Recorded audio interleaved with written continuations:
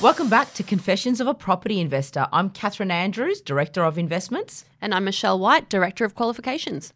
Today, we're going to be discussing property cycles, what the fake media will not tell you. So I guess, Michelle, let's get straight down the line with this, okay? We hear a lot about property bubbles, property cycles, and God bless every Australian that I guess researches and tries to teach themselves about the investment sector of property. The only downfall, which is probably the biggest grey area in all of Australian media, is we only really get one view of property. And that is that you constantly see that this bubble and property is going to take a downturn and the cost of property is going to go down and you're going to lose money. And I have a friend of a friend who's done this before and they've lost money. Why don't we educate our potential investors on the realities of the property cycles? So in your experience, what do you think is a true indication of property cycle? I think the easiest way to knock it on the head is to understand property cycles do exist. Mm-hmm. They are normal. Mm-hmm. Why are we scared of them? The media portrays that if the properties or a certain area plateaus or takes a mini dip, which is always short-term and temporary, that it's a bad thing. Yeah. That all of a sudden the world is ending. Yeah. That this bubble is finally going to burst. Yeah. How is that possible? Well, I think what it is short term. People always look at the today. For example, has property changed in and plateaued in capital cities like Melbourne and Sydney over the last 12 months? Yes, it has. Overall, if you look at those areas over the last 20 years, what's it done? It's gone up by 1,000% or something like that. That's very much but it has gone up significantly. So I think that the reality of property cycles is really, I believe there's only two. It increases, it corrects itself. Yeah. It increases, it corrects itself. So there's a buyer's market, there's a seller's market, and that essentially is the two black and white rules of buying and selling. It's like the bull market and the bear market in the stock exchange. You got the bull market, which is essentially, sell, and you got the bear market, which is buy. Same thing happens in property. Do you find, Michelle, when you talk to clients that they start to talk to you about downturns and stuff like that? And do you find that they've usually read an article or seen something on a current affair about a developer going bust? Do you give us a bit of an insight on what you experience in that first point of contact? Okay. It doesn't matter what period of time we're in. The same question always comes up. But is this a good time to buy? Wow. All the time. Mm-hmm. It doesn't matter if property is going gangbusters or if it's plateauing or if it's just in that sort of average 7% growth per annum period. Which is good, by the way. Yes, it is. That allows a property to double every 10 years. Exactly. We want that. But what they don't do is have a look at that long-term growth component and how that's going to affect them. A very wise person once said to me, you only lose out on property when you sell. Right. No one's going to lose out when they buy.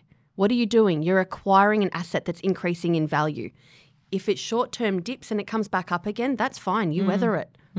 You're still receiving a rental income. You're still receiving the other components of the benefits of property investing, which we'll take you through another time.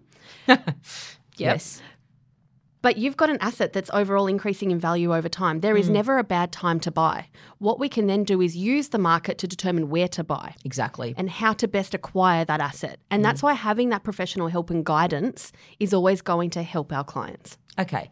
The fact of the matter is there's a lot of people claiming to be professionals in the property industry. Yeah. And that's another topic in our confessionals that you will hear about. But I want to sort of take our listeners and our viewers through something more, which is the fake propaganda that we see in the media. And I want us to touch on that a little bit. What, in your expert opinion, like I said, Michelle is very front-facing with clients initially before they come to me for the strategies. By the time the clients have come to me, it is all numbers.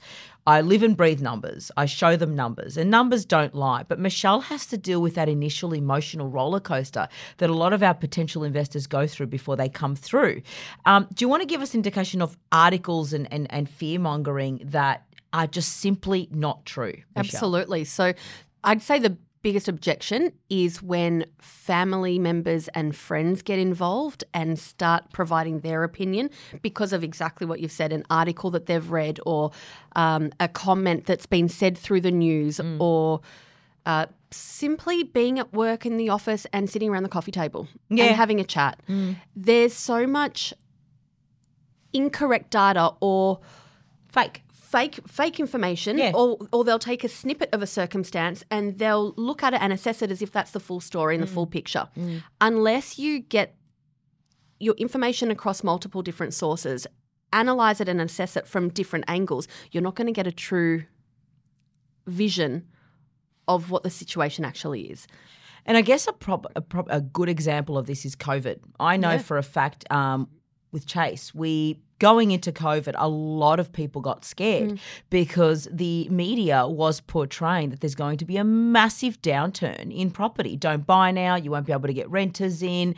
You won't be able to, all these legislations changed within the residential acts as well. But the reality and the facts, so the media was absolutely smashing property investing. And a lot of clients were coming to me and to yourself, of course, and saying, I don't know what to do. This is what I've been reading. And I myself just came across hundreds and hundreds of articles. But this is the reality.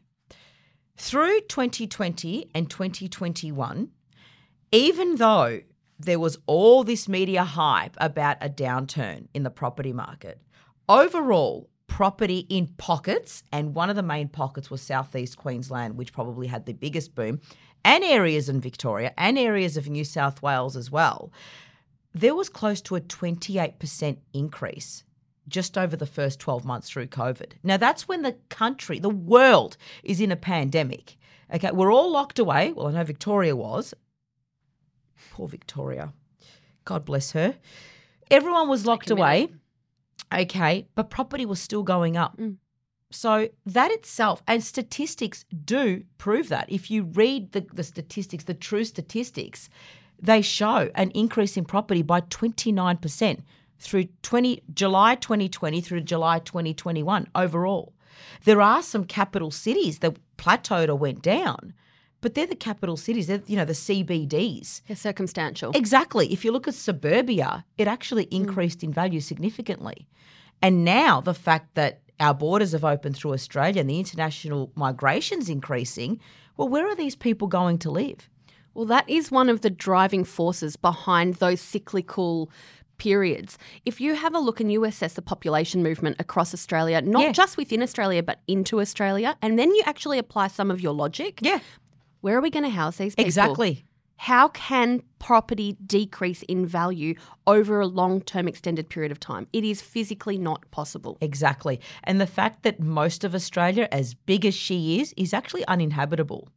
It's either desert, okay, or parts of it do flood. Yes. Okay, so you've got a very small portion of Australia that's inhabitable. And guys, it's going. Yeah. And they're not making any more of it. Yeah.